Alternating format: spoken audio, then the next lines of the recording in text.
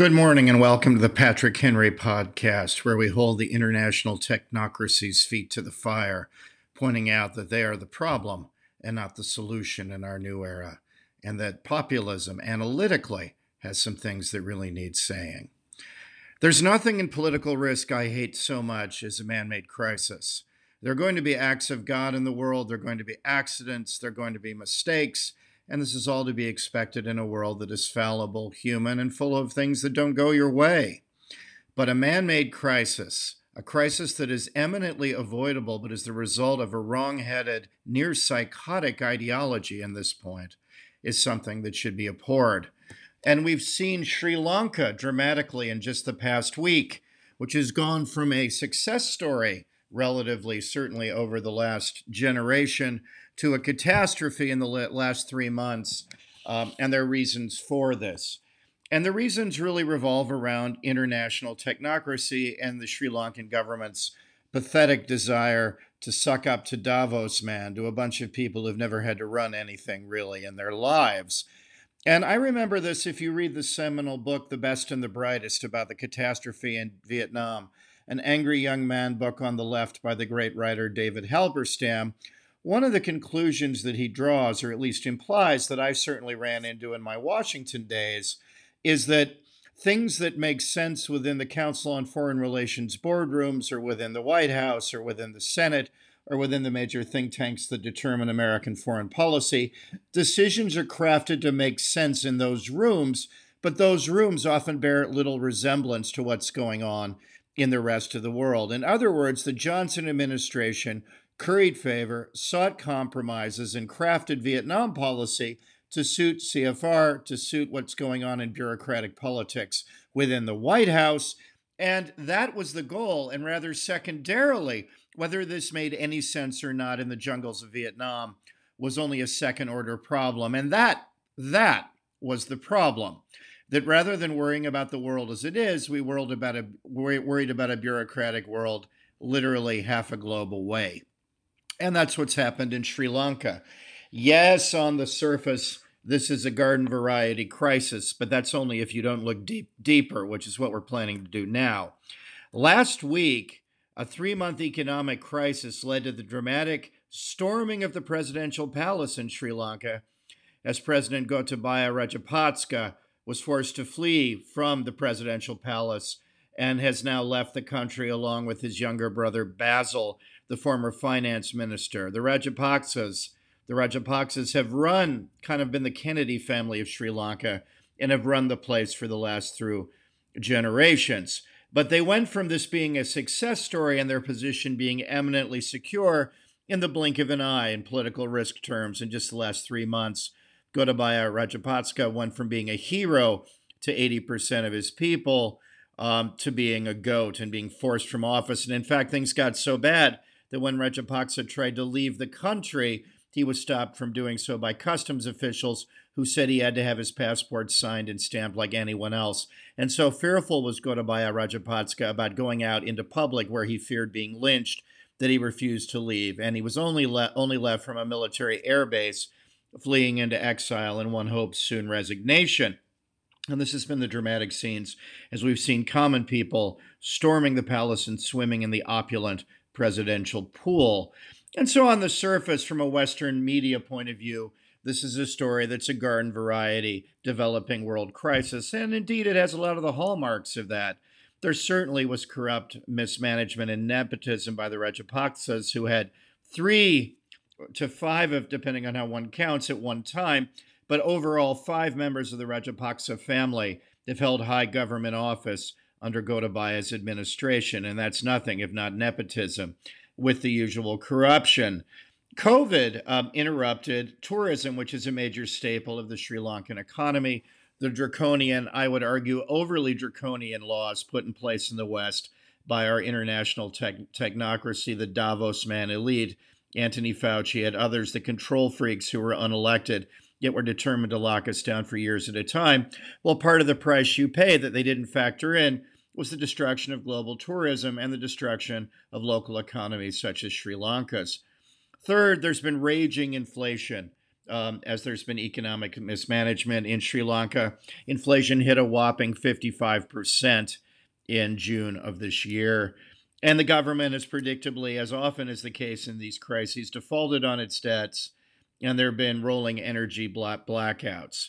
All of this is true. All of this is garden variety. All of this is little different than, say, Lebanon at the moment, another international basket case.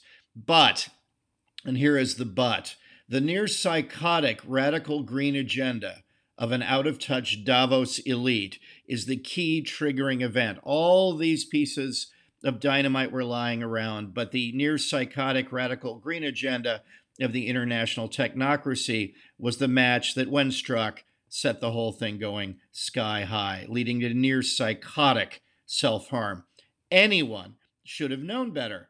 And yet, this green agenda, which makes sense when you sit at Davos or at the meetings that I often attend, doesn't make a whole lot of sense out in the jungle of Sri Lanka. And this is another Halberstam effect.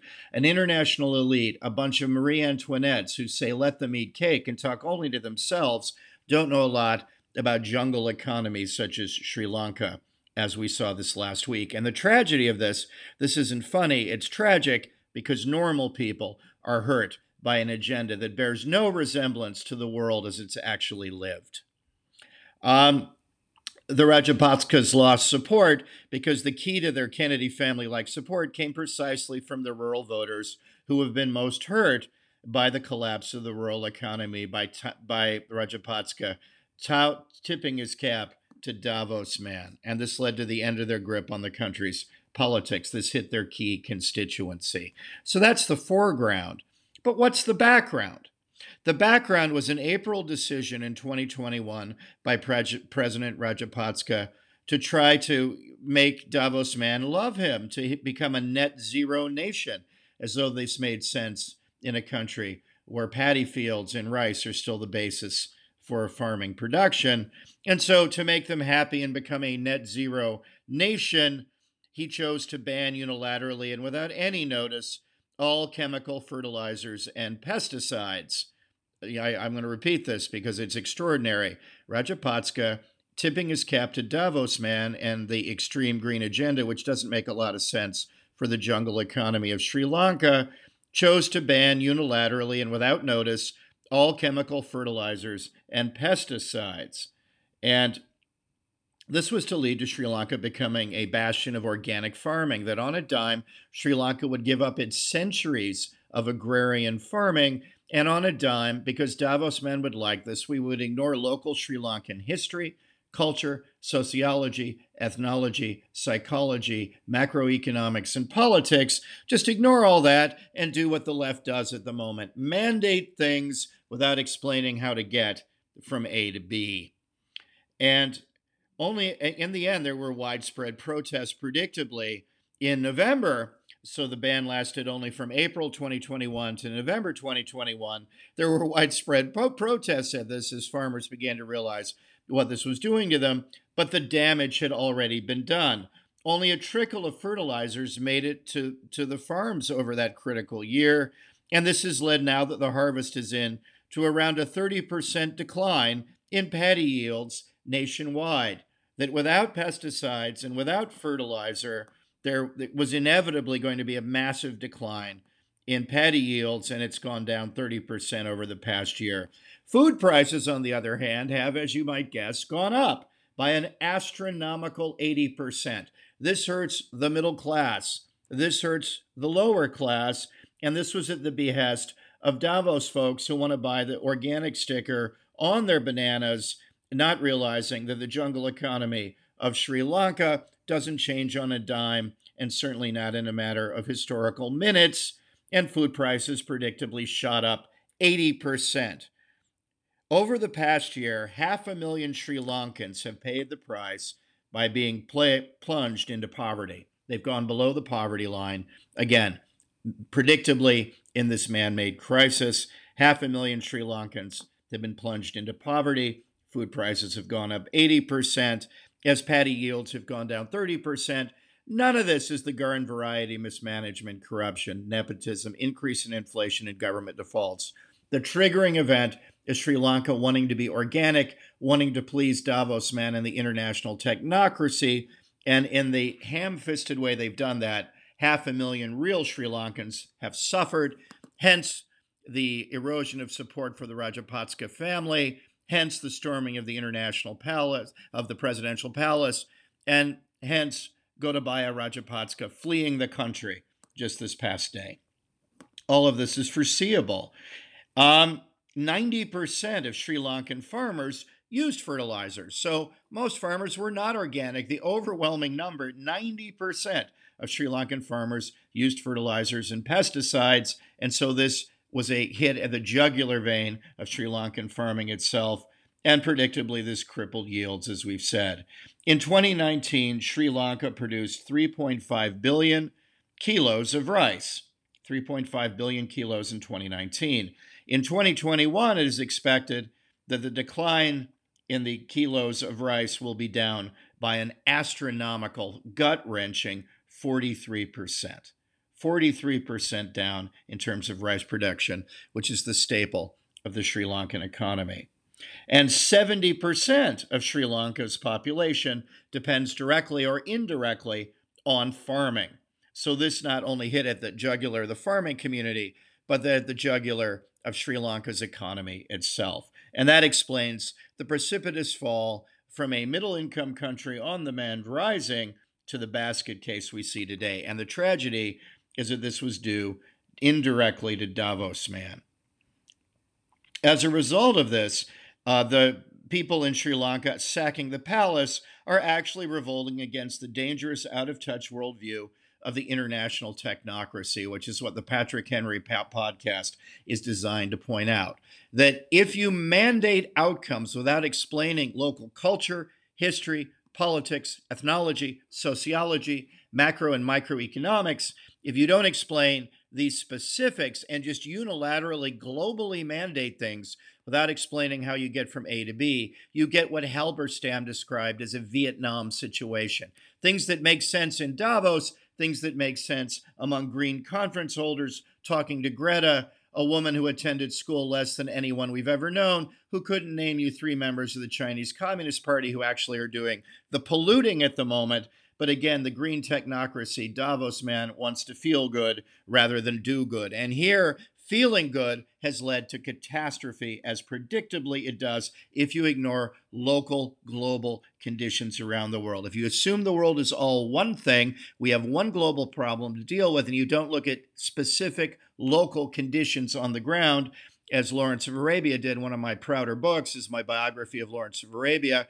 And as Lawrence stressed, you have to always, when dealing with developing peoples, or developed peoples for that matter, look at the specifics. And this is what we do in Political Risk. Stop seeing the world as a whole and look at the variegated differences. Only by doing that, rather than opposing one-size-fits-all mandates, which predictably lead to catastrophe. When you think about Sri Lanka from a Western point of view, which has almost no knowledge of the country, one thinks of the Indiana Jones movies that were filmed there, the bridge over the River Kwai, the great David Lean film was filmed there. You think of a place to film actual jungles that still exist. This is a long cry from the Davos boardroom, and yet these decisions that were made in Davos and ratified by the Rajapaksa family have led to ruination because they bear absolutely no resemblance. As Halberstam pointed out in Washington over Vietnam, the Sri Lankan crisis, with the decisions made in Davos and among the international technocracy who blindly mandate outcomes without looking at how they're going to be put into place, and then we wonder why things fall apart. It's the technocracy. It's Davos man who should be ejected. And I am entirely heart and soul with the protesters in Sri Lanka who, like the Canadian farmers, the Dutch farmers, you see a pattern forming here of angry, populist, inchoate anger, but frankly, it ought to be directed at this out-of-touch elite that is mandating things that are ruining ways of life and ruining economics so they can feel good rather than do good. Sri Lanka has paid the price for the near-psychotic radical green agenda of this out-of-touch Davos elite. That is what explains the Rajapaksas finally being ejected from power. Not the usual garden variety corruption, mismanagement, inflation getting out of control, defaulting on your debts. Again, Lebanon, Pakistan have these things. Why did the crisis explode? What triggered it? All these conditions are there. And yes, there's plenty of dynamite lying around Lebanon and Pakistan, countries we watch like a hawk in case they go up. But the reason that it was Sri Lanka specifically in political risk terms, the reason it went up and not Lebanon and not Pakistan was the insane desire of the Rajapaksas to please Davos man, to move directly, clumsily, immediately to organic farming without looking at the price that would be paid by 500,000 people who are now plunged into poverty. That is immoral. Sometimes feeling good leads directly to immorality, and the Marie Antoinettes in Davos need to think long and hard before they mandate other things for the rest of the world. I doubt that Greta Thunberg could have named the members of the Rajapaksa family, Gotabaya, Basil, at all, and yet the mandates she helped champion have led to their ruination, and more importantly, the ruination of the Sri Lankan people.